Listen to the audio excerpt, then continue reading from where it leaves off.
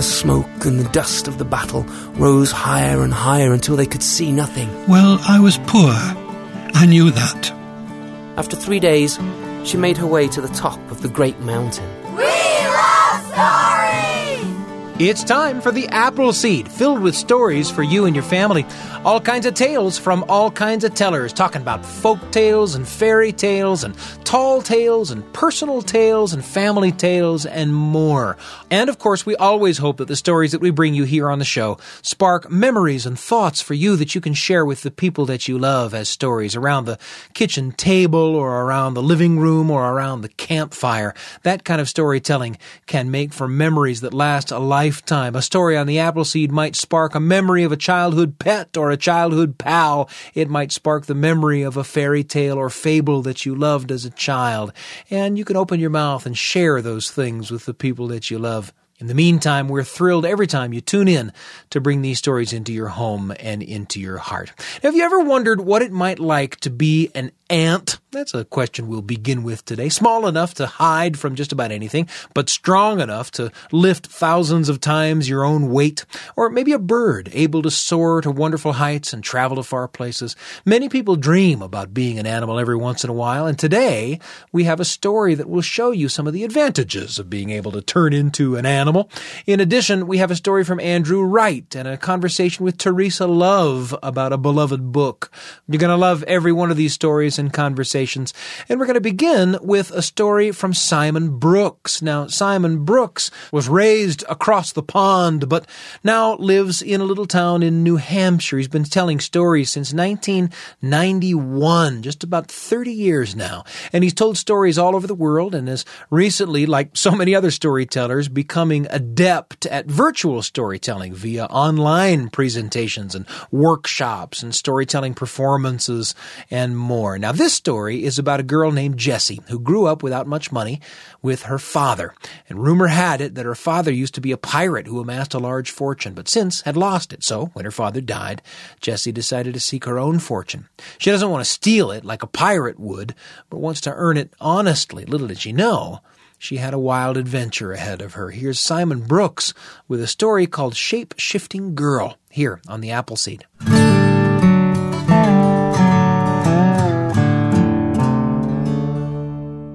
Jessie lived with her father in a broken-down cottage. It was said that Jessie's father had once been a pirate, but for one reason or another, his fortunes had left him. He got older and he died. They had no money, but Jessie had him buried and then went through the house looking for this fortune. But she found nothing but an old, rusty sword. She took the sword and cleaned it up and polished it until it shone like silver. And as she was doing this, a thought came to her mind. And the thought was, instead of seeking fortunes of others, seek your own. And so that's what she decided to do, to seek her own fortune. She packed up what little food there was in the house into an old bag, threw the bag over her shoulder, and left.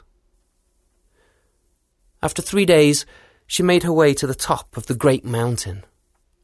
She was walking between boulders and rocks, making her way along the path that led across the top of this great mountain, when suddenly she saw an old man. He was being attacked by 3 creatures. Well, Jessie hid. She was too frightened. But what can I do, she thought. What can I do to help him? She peered from behind the rock. There they were. They were attacking the old man. There was no way he was going to survive if they kept doing what they were doing. The old man saw her and reached out his hand. "Help me," he called. Jessie's hand fell on the sword at her side, and she was filled with strength. She leapt from a hiding place and ran towards the old man to help him. She thrust the sword in the side of the lion and killed it. Swinging the sword through the air, she cut down the hawk.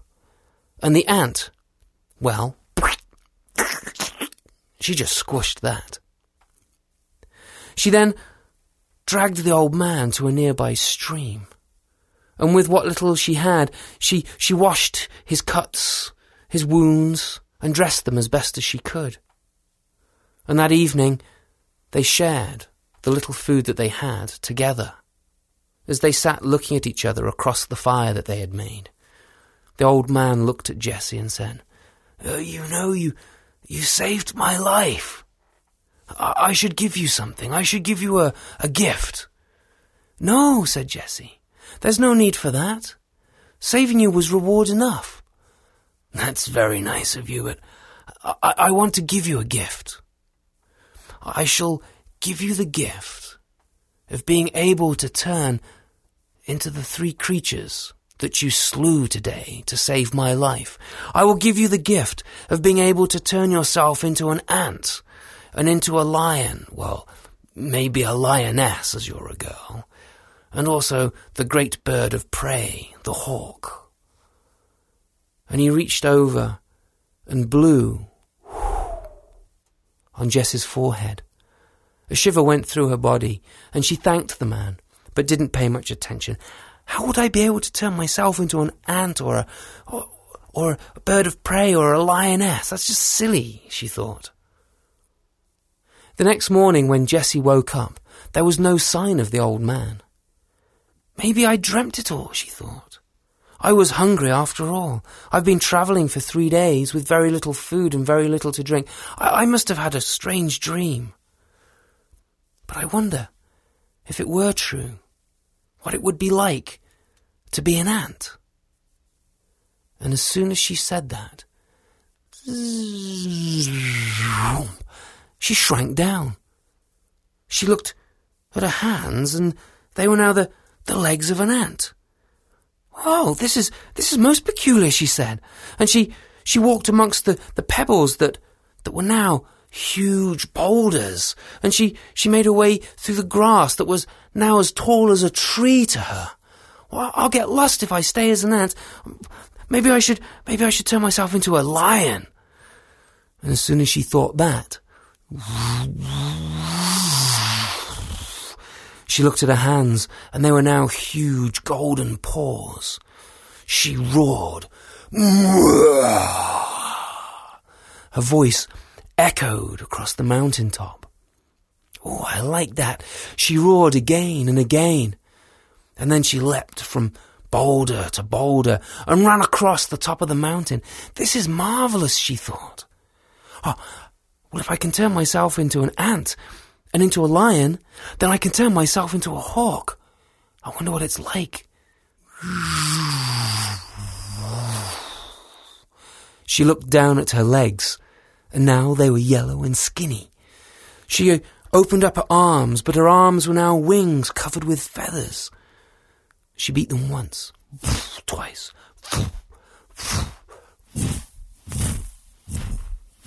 and found herself rising higher and higher into the sky. Oh, this is beautiful. She rose higher and higher towards the morning sun and felt the warmth of it on her back. She beat the wings harder and harder and flew higher and higher on a thermal, and she looked down. She was so high up. She must have been up half a mile at least, maybe even a mile. She looked down, and near where she had slept she could see a tiny little mouse in the grass. She folded her wings and dove down towards the mouse, but she didn't eat it. She opened her wings and took off again into the sky, feeling the wind fluttering through her feathers. It was a marvellous feeling. She flew across the mountain and down the other side. She flew across the plain, and there was a great lake. She flew across the lake, and she looked down at her reflection in the rippling water as she flew across its surface. She began to get tired and saw a rock in the centre of this great lake, and so flew over towards this rock and settled down on it. She turned herself back into her girl form. She rested. She looked across the rock. It was a large rock. There was nothing remarkable about it. There was a crack that ran from one side to the other. There were mosses and lichen on it. When she had rested and recovered her strength, she turned herself back into a hawk and beat her wings and rose higher into the sky. She was about to return to her camp. to go and get her bag and the sword that she had left there, when she saw a castle on the opposite side of the lake. She had heard about castles, but she had never seen one, so she flew instead of to her camp towards the castle. Closer and closer she got to it, and it became greater and greater in its size. It was huge. She had never seen a building as big as this castle. She thought about the homes she had left, the small broken-down cottage, and how tiny it was in comparison to this magnificent building. Its great stone walls were many, many feet thick, and she thought of the thin wooden walls of her own home, which had cracks in it, where the wind would blow through in cold winter days. She flew around one of the great towers and looked at the golden turrets and thought of the earth, the sod roof, the turf roof that she had back home. As she came around the tower, she looked into one of the windows and saw three people in there, 3 women. There was one girl who was about her own age and 2 older women. She settled down on the window and peered in and listened to the conversation. She gathered that the young girl was in fact a princess dressed in the finest of clothes made of silk. There was gold and silver brocades. Jewels were sewn into the dress. The belt that she wore around her waist was made of gold. It must have been. It was metal, and it shone so beautifully. And Jessie thought of her own rough, thin clothes that she wore in her girl form. She looked into the room and saw a plate of leftovers from the princess's breakfast. Some scraps for the princess. But for Jessie, it would have been a meal that would have fed not just her, but also her father.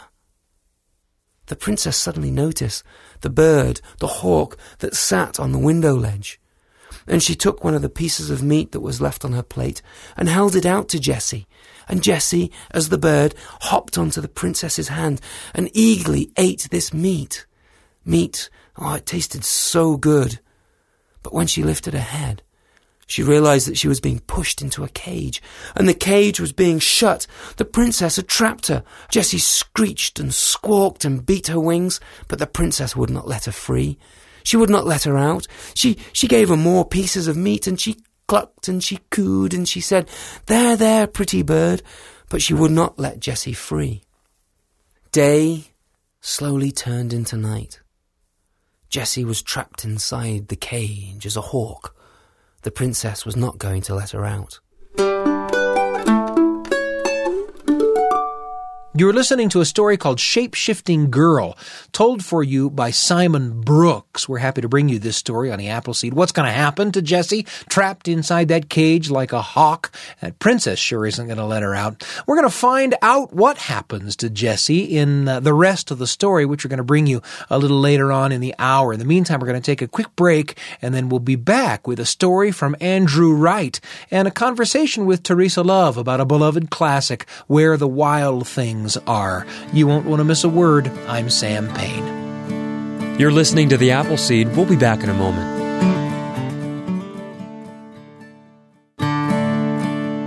Welcome back to The Appleseed. Here's Sam Payne. It's great to have you back with us on today's episode of The Appleseed. In just a few minutes, we're going to hear a story from Andrew Wright, a fairy story that you're going to enjoy. But before that, how about a conversation with a friend?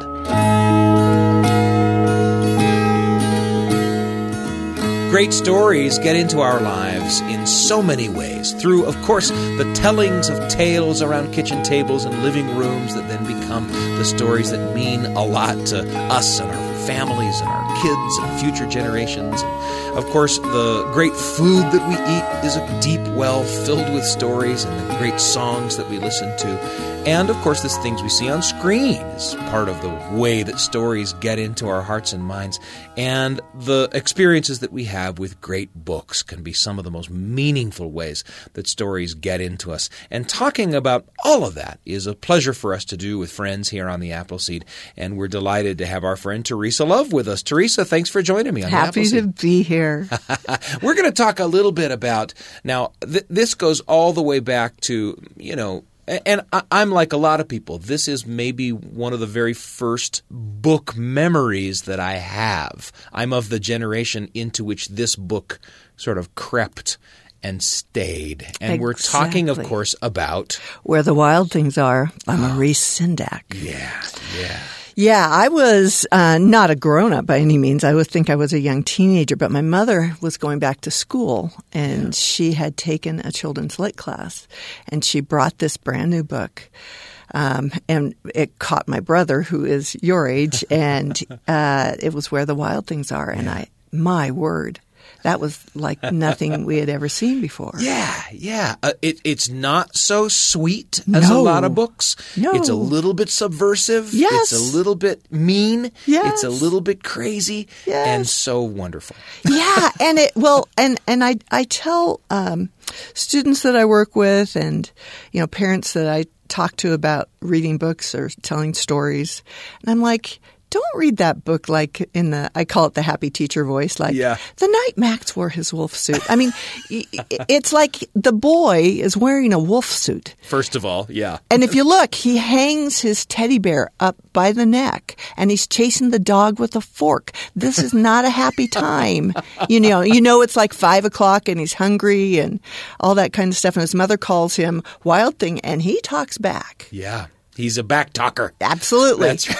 And but the connection that children can make with that, whether they're horrified or identify, or if it feels real, which is crazy since it's such an imaginative story, right? And is illustrated so fancifully and.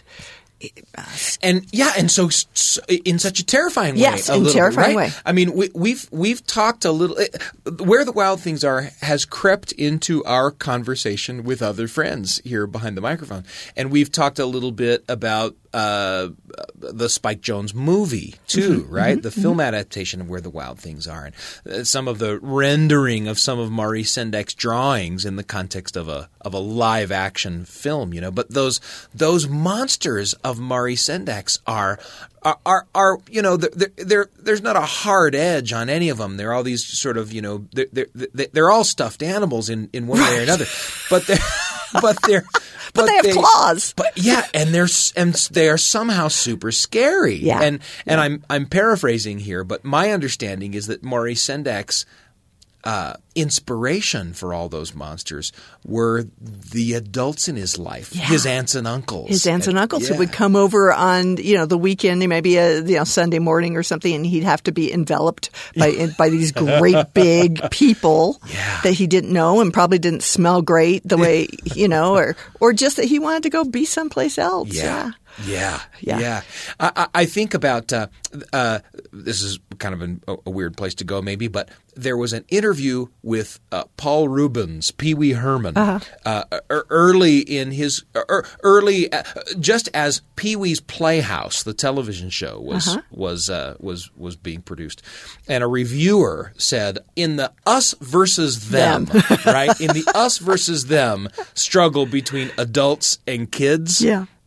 Pee Wee Herman is definitely one of them. Yeah. Right? And I that comes back to me every once in a while, and it comes back to me when I think of Where the Wild Things Are, because there are parents who are sometimes a little bit dismayed by Where the Wild Things Are. And they have to be reminded that Where the Wild Things Are is one of them, right? Absolutely. Not one of us, it's one of them. Absolutely. And what else I want to I'd like to remind people is, if kids aren't able to see those sorts of dark feelings, embodied in a piece of literature or something like that, then they walk around thinking that there's something wrong with them, that they're ashamed of it all. Now, this story ends happily. Yeah. He does get his thing to eat, and it was still hot, right? Yeah.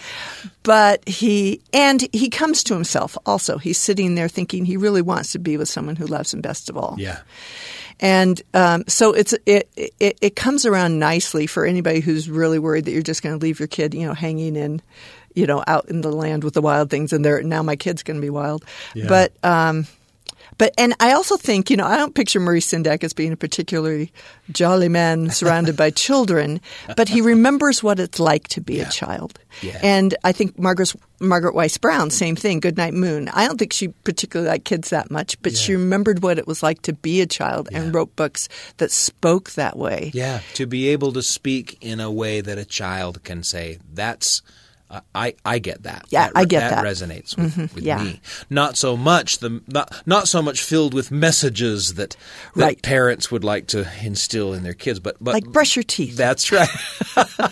And of course, as you mentioned, that wonderful, wonderful ending with its message, right? That though Max has behaved like a wild thing, he's beloved of his mother. He is. He is. It's such a wonderful thing. Where the Wild Things Are. I want to go read it again. Good. Thanks so much for joining us, Teresa Love.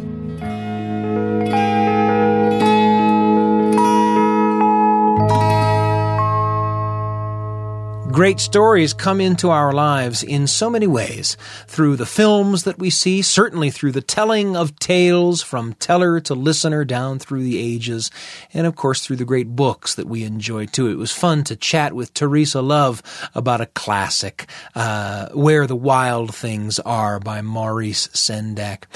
We're going to hear a story from Andrew Wright. Andrew Wright started his professional training as a painter. He discovered, however, that he had a lot of creative ideas to be expressed in words instead of painted images, and so he began to write and illustrate stories for television.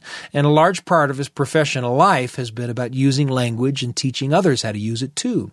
He believes that language can't be separated from life, really. And in this story, he tells about a woman who grew up reading a fairy tale and believing that the things that happened in the fairy tale would happen to her too. And as she grew up, she forgot about her childhood fantasy, but looking back, parts of her life lined up with that fairy tale she read as a kid. The story is called A Woman's Fairy Story. Andrew Wright is the storyteller. Happy to bring it to you here on the Appleseed.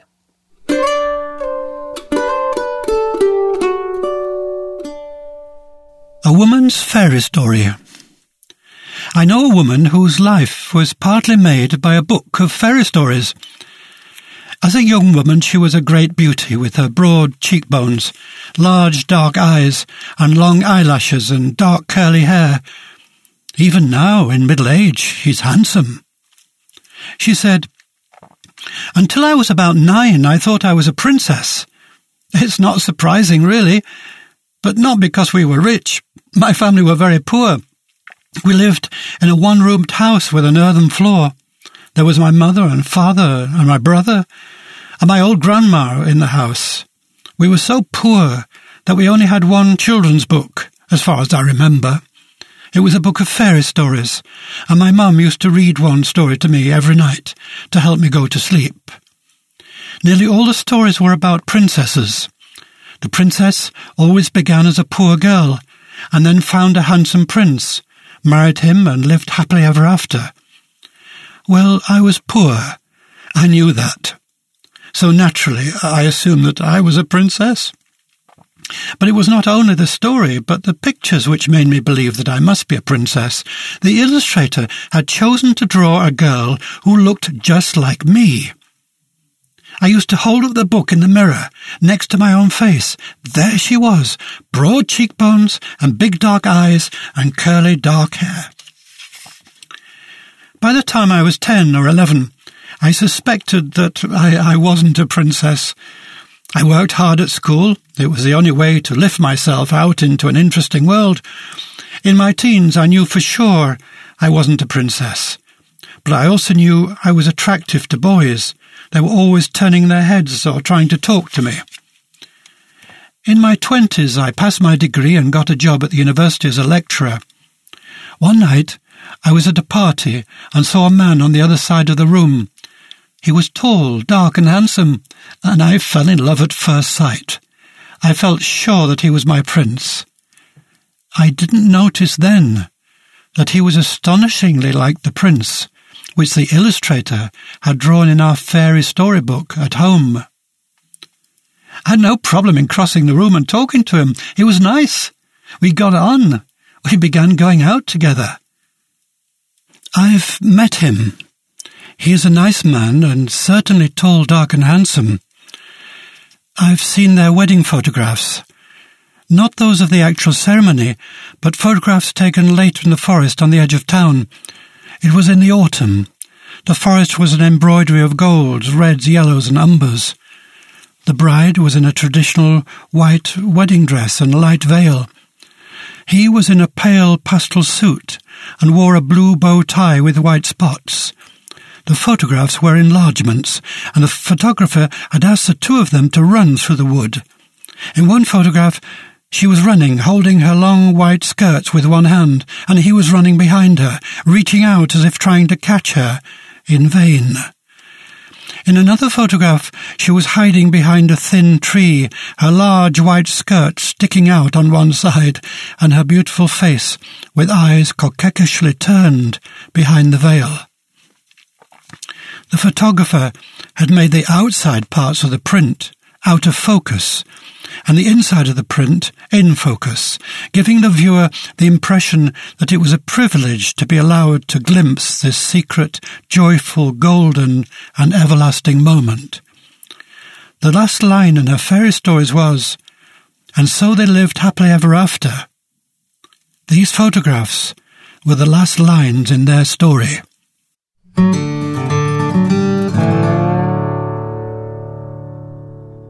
Andrew Wright with a story from a collection of stories called Beggar in Bogota. In just a moment, you're going to hear the rest of that Simon Brooks story. It's from a collection called More Secondhand Tales, and it's a story called Shape-Shifting Girl. We're going to find out what happens to Jessie in just a moment here on The Appleseed.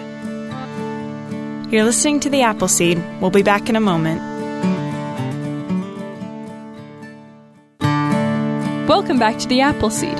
Here's Sam Payne. It's great to have you back with us on today's episode of The Appleseed. Before the break, you heard a story from Andrew Wright, a story called A Woman's Fairy Story, about a woman who, as a girl, grew up reading a fairy tale and believing that the things in the fairy tale might happen to her. But of course, as she grew up, she forgot about her childhood fantasy. But looking back, parts of her life lined up quite well with that fairy tale she had read as a kid. You heard a conversation with Teresa Love about the Maurice Sendak book, Where the Wild Things Are. And it's time we got back to that story from Simon Brooks, Shape-Shifting Girl, it's called. And in it, a girl named Jessie decided to seek her fortune. And along the way, she rescued a guy from a lion, a hawk, and an ant. And the man gave her the power to transform into each of those animals. And she used that power to her advantage. When we left her, however, she had just been captured in hawk form by a princess who didn't know she was anything but a hawk. Here's the rest of the story from Simon Brooks here on The Appleseed. Happy to bring you the conclusion of Shape-Shifting Girl.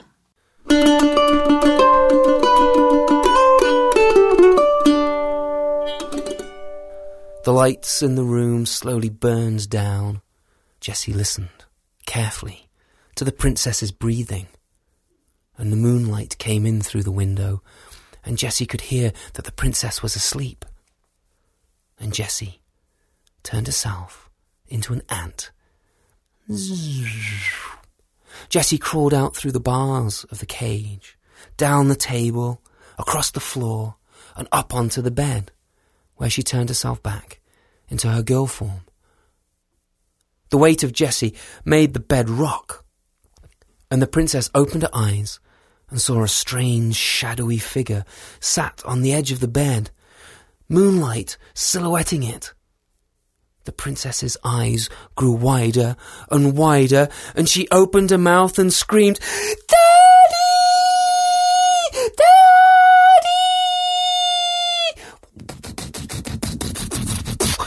Jessie heard guards come charging down the corridor. She turned herself quickly back into an ant, down the bed, across the floor, up the table, and into the cage, where she turned herself back into her hawk form, just as the door swung open, and in came the king. "What is it, my darling? What is it, my dear? Is everything all right?" "Oh, Daddy, Daddy, Daddy, there's a monster in my room." "Guards, search the room." The guards came in with lighted torches. "Certainly, Your Highness, your lordship, we'll search the room no time at all." The guards looked behind the tapestries. Nothing there, sir. They looked under the bed. Nothing there, sir, either. They looked in the cupboard. Nothing but a lot of fur coats in there, sir. They looked in the chest at the end of the bed, but there was nothing there either. There's nothing here, sir, apart from this hawk and her royal highness. Well, my dear, said the king, I think it was just a dream. Now go back to sleep, my darling. And try not to disturb me again. It's a busy day that I have planned for tomorrow. Good night. Good night, father, said the princess. And the lights went out again. Jessie listened to the princess's breathing once more until she was sure that the princess was asleep. She turned herself back into the ant. She crawled out through the bars of the cage, down the table, across the floor, and up onto the bed, where she turned herself back into her girl form. The weight of Jessie's body, as she turned into a girl, made the bed move.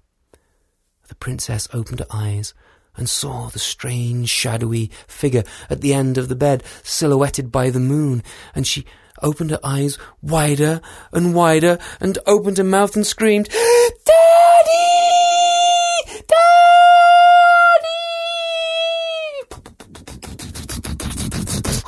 Jessie had already turned herself back into an ant, and had made it back into the cage, where she turned herself back into a hawk. The door swung open. "What is it, my dear? What is it this time?" Daddy, there really is a monster in my room. I saw it again. I woke up and I saw its shadowy shape at the end of my bed. Please, Daddy, search the room. Please, Daddy." "Guards, search the room." "Yes, sir. Right away, sir." And the guards came in with their lighted torches burning. They checked behind the tapestries. "Nothing there, sir." They checked at the end of the bed and underneath the bed. "Nothing there, sir." They looked in the wardrobe. "Same as before, sir." They searched everywhere in the room, every nook and cranny and corner and crevice. They found nothing. The room seems to be empty, apart from Her Royal Highness and the hawk again, sir," said the guards. "My dear, twice you have woken me up, and I need my rest. Now don't wake me up again. Good night." And with that, he slammed the door shut, and the room was cast into darkness. Jessie waited and waited until the princess's breathing got deeper and deeper, and she was asleep once more. Jessie turned herself back into an ant. She crawled out through the cage, down the table, across the floor, and up onto the bed, where she turned herself into her girl form. The weight of Jessie's body made the bed shake, and the princess opened her eyes wide as she looked at the shadowy figure at the end of the bed, silhouetted by the moonlight. But she didn't scream this time. She was as afraid of her father as she was as a strange shape. She whimpered a little, and then Jessie said, "Why are you frightened of me?" "You're a girl?" said the princess. "Yes, I'm a girl. Of course I'm a girl. What did you think I was?" I thought you were a troll or an ogre." "Well, why would you think that?" said Jessie. "Because I had two sisters, and both of them were stolen away by trolls and ogres." "That's terrible," said Jessie. "That's why I stay in the tower," said the princess. "For my own safety, really, because I don't want to be stolen away by the trolls. I don't want to be taken away by them and made to be a wife of one of these beasts. That's why I stay in this tower." "Is there no way of saving you from them?" said Jessie. "No, not at all. You see, they send this 9-headed dragon, and we have to give it 9 livestock, 9 sheep or 9 horses or 9 cows, and our town is running out of livestock, and this dragon, they send it, and unless I give myself up to the ogres, and I don't want to do that." "I'll slay the dragon," said Jessie. "But how can you? You're a girl, and how did you get in here?" "I'm not just a girl, I'm also a hawk," said Jessie, and she turned herself back into her hawk form. "Ooh," said the princess, that's clever." Then Jessie turned herself back into a girl form. "I can also turn myself into an ant." And Jessie turned herself into an ant. "Ooh, that's weird." Jessie turned herself back into a girl form and said, I can also turn myself into a lioness. Look. Ooh,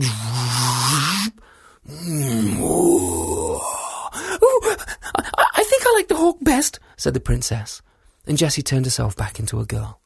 Look, I have a sword that I left back at my camp before you kept me in the cage. I need to fly back and get that, and then I'll come back in the morning, and I'll fight your dragon, and I'll save you from him. You'd do that? Yes, I would, said Jessie. And she turned herself back into a hawk and flew out through the princess's window. True to her word, Jessie came back the next day with her sword. And the princess introduced Jessie, in her human form, of course, to the king. My new friend Jessie said that she's going to save us from the dragon. What? Said the king. Jessie is going to save us from the dragon. She's going to kill the 9-headed dragon. Oh, she's just a young girl. How is a young girl going to kill a 9-headed dragon? Forgive me, your majesty, said Jessie, but don't cook the goose until it's laid its eggs. Well, of all the impertinent things I've heard. Steward, come here. Oh, yes, sir. Steward, go and take this young lady. What do you say her name was? Jessie. Go and take this young lady and take her up to where the dragon's due to show up today. Oh, yes, sir. Righty-ho, sir. And so the steward led Jessie up onto the hill, about a mile away from the castle. If you don't mind, young lady, I'll just run back to the castle and make sure everything's all right back there, okay? Good luck, bye. And off the steward ran.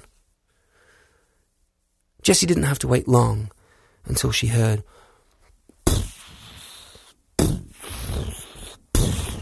the feet of the dragon, and then she saw the 9 heads of the dragon coming over the top of the hill, spitting out fire and smoke. Where is my livestock?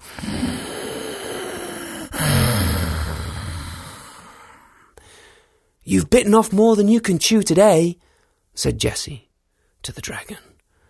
We'll see about that, shan't we? And with that, one of the great dragon heads flew down towards Jessie, its jaws wide open, but she shrunk down as a lion and leapt to one side, and all that head of the dragon got was a mouthful of dirt. She leapt up onto the neck of the dragon just before it rose its head high into the sky. She drew her sword in her girl form and cut the head off the dragon. You're not quite so frightening with one less head, she said. And then the battle began in earnest. The people in the castle watched the battle begin. They could see Jessie turning herself into a lioness, a hawk. They couldn't see her turn herself into an ant because it was too small, but they would see her in her girl form again, striking at the dragon with her sword. But then the smoke and the dust of the battle rose higher and higher until they could see nothing. All they could hear were the shouts and the screams, the claws slashing through the air, the sound of the sword clashing against the scales, the dragon howling and beating its wings, Jessie roaring as a lion or screeching as a hawk. Day turned to night, and suddenly there was silence. Nobody knew if Jessie had won or if the dragon had won. But Jessie knew. She was standing there. The 9-headed dragon was separated from its 9 heads. She couldn't carry all of the 9 heads back to the castle to prove that she had slaughtered the dragon. They were too big. So she opened up the dragon's mouths and one by one cut the tongues out. And under the tongue of one of the heads, she found a pearl. She'd never seen a pearl before. It was the most beautiful thing she'd ever seen. It was like the full moon in the sky. Oh, this is beautiful. I shall keep it. And she put it in a pocket. She made her way back to the castle and laid out the 9 tongues from the 9 heads of the 9-headed dragon and said, Your Majesty, I have killed the dragon. Well done, Jessie. I knew you could do it all along. Didn't I say so? Yes, marvellous job. Absolutely marvellous. Yes, said Jessie. The princess, she came running down from the tower. She was so excited. Oh, Jessie, take Take me into the garden and tell me how you fought this dragon." And so they left and walked into the moonlit garden. Jessie was about to tell the princess about the battle, when suddenly over the wall came a troll. It ran over to the princess and grabbed her and tucked her under her arm and carried her off, screaming, "Ah! Oh, I've got you now!" said the troll, and off it ran, once again leaping over the tall wall of the castle. Jessie didn't wait a moment. She turned herself into a hawk and flew after the running beast. But she found it hard to see at night. She flew as fast as she could after the creature and the screams of the princess. But then by the lake, she lost them. She circled higher and higher in the sky, hoping the moonlight would give her a clue as to where they had gone. But there was no sign of them anywhere. And then Jessie remembered the rock. She flew over to the rock and settled down. She turned herself into her ant form, scurried over to the crack and started to make her way down the crack. Down and down and down she went, until she came to the bottom, where there was a door. The door was locked. But do you think a locked door is a problem to an ant? Certainly not. She just scurried underneath the door, and there was a great hall. She went from room to room, peering underneath, between the cracks.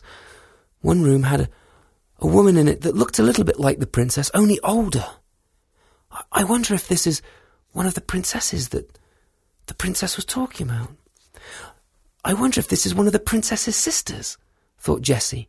And she went to another room and to another room, and there she found another woman, older than the other one, who also looked like the princess. "This must be the right place," she said. She made her way into the other rooms, and there she came across the princess, sat down with the ogre, the troll. Jessie watched. The troll lay its head next to the princess and said, "Delouse me." "I don't know what you mean." "Well, pick the bugs out of me hair, will ya?" "Oh, okay," said the princess, and she ran her fingers into the matted hair of the troll and found a lice and pulled it out and popped it and... She reached in to his hair and pulled out another lice and... She pulled another... and another... Jessie, as an ant, ran across the floor and climbed up the princess's leg and bit her. The princess looked down, expecting to see one of the bugs that had jumped off the troll, but saw the ant there, and she realised that it must be Jessie. Excuse me, Mr. Troll." "Oh, you can call me Nigel." Excuse me, Mr. Troll. I feel a little bit queasy. Can I step out of the room for a minute to get a little bit of air?" "Hurry back, my precious." "I will." And the princess left the room, with Jessie still hanging onto her leg. Once outside in the corridor and the door shut behind her, Jessie turned herself into a girl form. "Ask the troll if you'll ever see your father again," said Jessie. "Why?" said the princess. "Just ask him." "Okay." And Jessie turned herself back into an ant and leapt on the princess's foot, and the two of them made their way back into the room.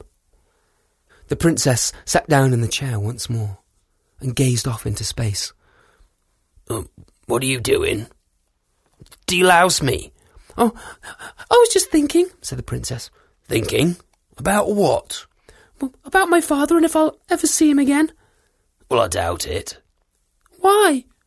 "Well, for a start off, someone's got to have to kill the 9-headed dragon, haven't they? And that's not likely to happen, is it?" No." "And then they'd have to cut all the heads off that 9-headed dragon and look inside the dragon's mouths, because under one of those tongues they would find a pearl." "Yes." "And they'd have to take that pearl and bring it to the rock in the middle of the lake, and they'd have to drop that pearl down the crack that runs across the rock on the lake. For then, and only then, would this great rock that we live in be returned to its former glory of a castle, and the lake would vanish, and the fertile lands that were once there would return, and us trolls would be turned into stone. And that's not likely to happen, now is it? Now, debug me. Oh, I don't suppose it will happen, said the princess, for she hadn't heard the whole story about the pearl. But Jessie had heard enough. She leapt off the princess's foot and scurried under the door and down the hallway. She found the door and climbed under it, and then went up the rock. Up and up and up and up she went, until she got to the top of the rock. She turned herself into her girl form, took the pearl out, and dropped it down the crack. Bing! Bing! Bing, bing, bing! The rock that she was standing on started to rumble and shake, and it slowly turned into a great castle. And as Jessie watched in the moonlight, the lake seemed to vanish, and there, underneath, were the most fertile lands that you could imagine. Jessie ran down into the dungeons of the castle and heard this terrible... The trolls had turned to stone. As an ant, she were able to break the locks or the doors and let the 3 princesses free. They then made their way across the lands back to the princess's father's castle. And there was great rejoicing. A huge feast was given to everybody.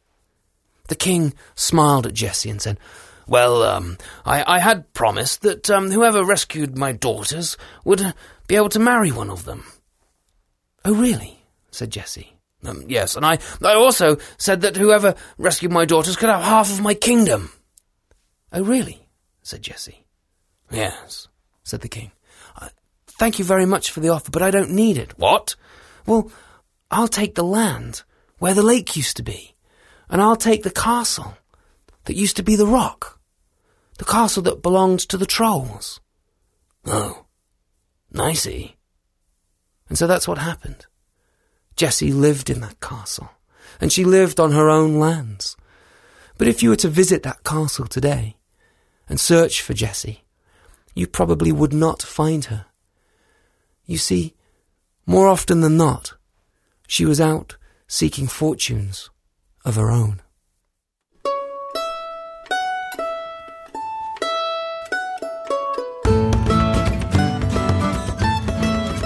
Shape-shifting Girl, an adventure featuring Jessie, who sought to seek her fortune and saved a guy from a lion, a hawk, and an ant, and was given the power to transform into each of those animals. It was a pleasure to hear that story, a pleasure also to hear from Andrew Wright and from Teresa Love with a conversation about the classic picture book, Where the Wild Things Are, that terrific story from Maurice Sendak. You know, we always hope that the stories that we bring you here on the show spark memories and thoughts for you that you can share with the people that you love. And that conversation may have brought to mind books, picture books, and otherwise that may have been favorites of yours, formative even as you grew and read and some of those stories got down into you.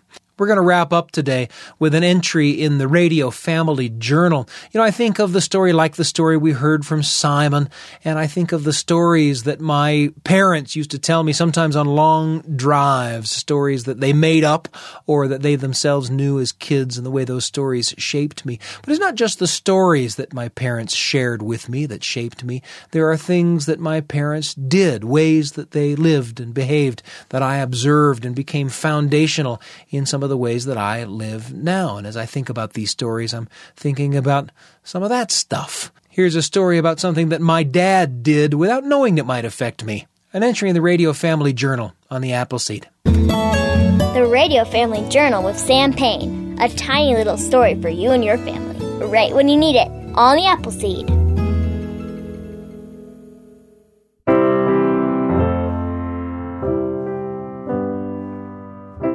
I remember when my dad decided to start running, a mile a day. He was in his early 30s, and I was in elementary school. He got pretty deep into it pretty fast, and what I mean by that is that on days when my mom walked me to school, we'd walk to school. But on the days when my dad walked me to school, He'd wheedle until I agreed to run at least part of the way. Pretty soon he was running everywhere, and not just a mile a day, 2 miles, and then 5 miles. And I just couldn't see what was so great about it. We lived in a little town against the Wasatch Mountains in Utah, and he'd come home with stories of running among deer, sometimes stories of deer jumping right over his head. He had stories of finding snakes on his morning run and of standing at a safe distance while they slithered on by. These were some of the adventure stories of my childhood, and while I loved to hear them, none of them made me want to put on a pair of running shoes and join him. It just looked like a good way to get tired and sweaty and sore. It looked hard. I remember driving in the car with my dad, though, along his running routes. We'd be keeping an eye on the odometer, measuring out the lengths of each route so that he knew which route was a 5-mile route and which was a 3-mile route, and so forth. He even measured out distances within the routes. He knew that the distance between such and such a stop sign and such an old tree was a 1/2 mile or whatever. I liked being in the car with my dad, but the running seemed like a heck of a lot of trouble. I was not interested. And then one day, I felt blue. I can't even remember why.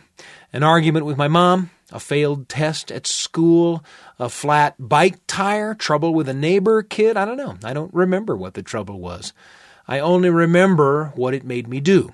I decided to take a long walk. And I struck out along what I knew to be one of my dad's running routes.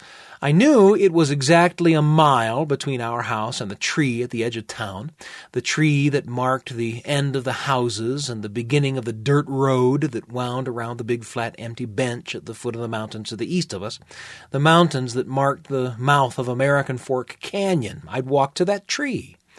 Halfway there, I was breathing hard. 3/4 of the way there, and sweat stood on my forehead, and I could feel the burn in my legs. These were the very things, I thought, that kept me from running. But when I got to the tree, I didn't want to stop. I felt better than I did before my walk. I kept going. Down the dirt road, out across the bench.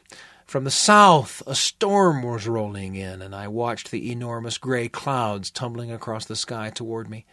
The wind whipped up, tossing the grass on the bench and the heads of the trees on the mountain slope that rose from it.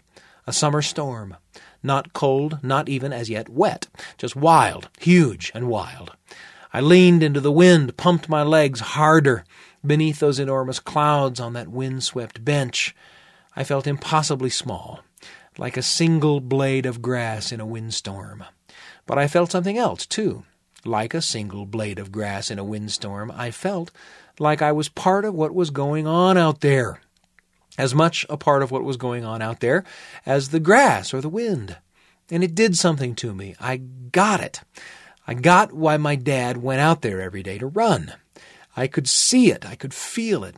I was vulnerable and small and also part of the world, watching nature move around me. I felt great.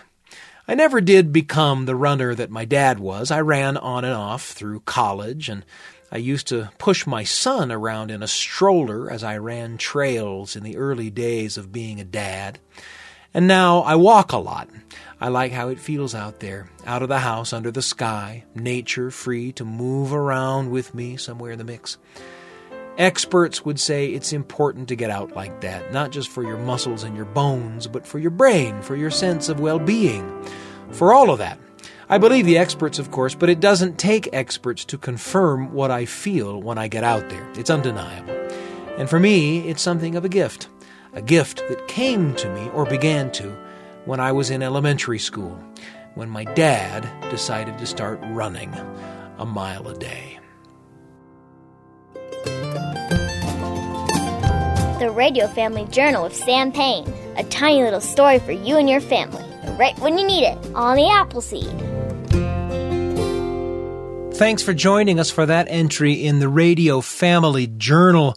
I wonder if my dad knows how his running routes affected me as a teenager.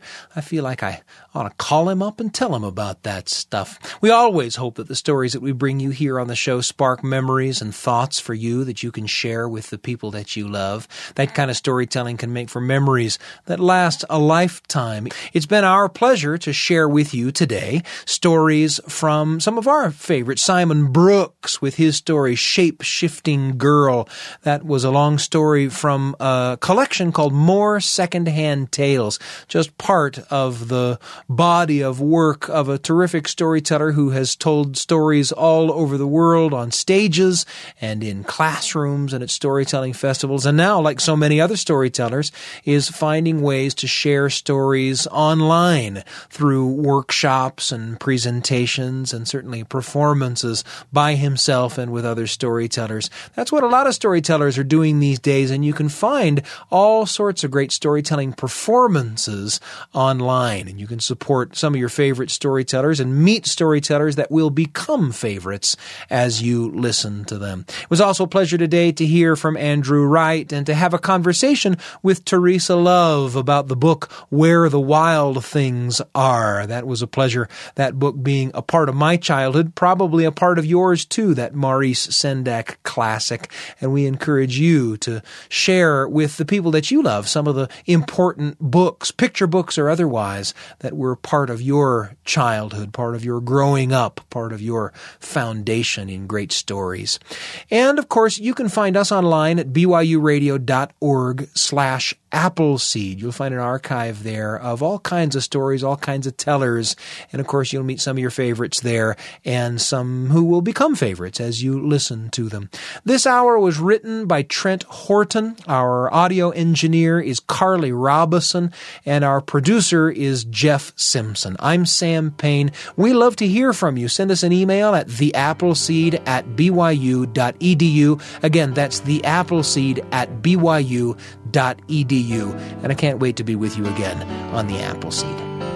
Thanks for joining us for an hour of stories, music, and conversation made for you and your family and brought to you by The Appleseed.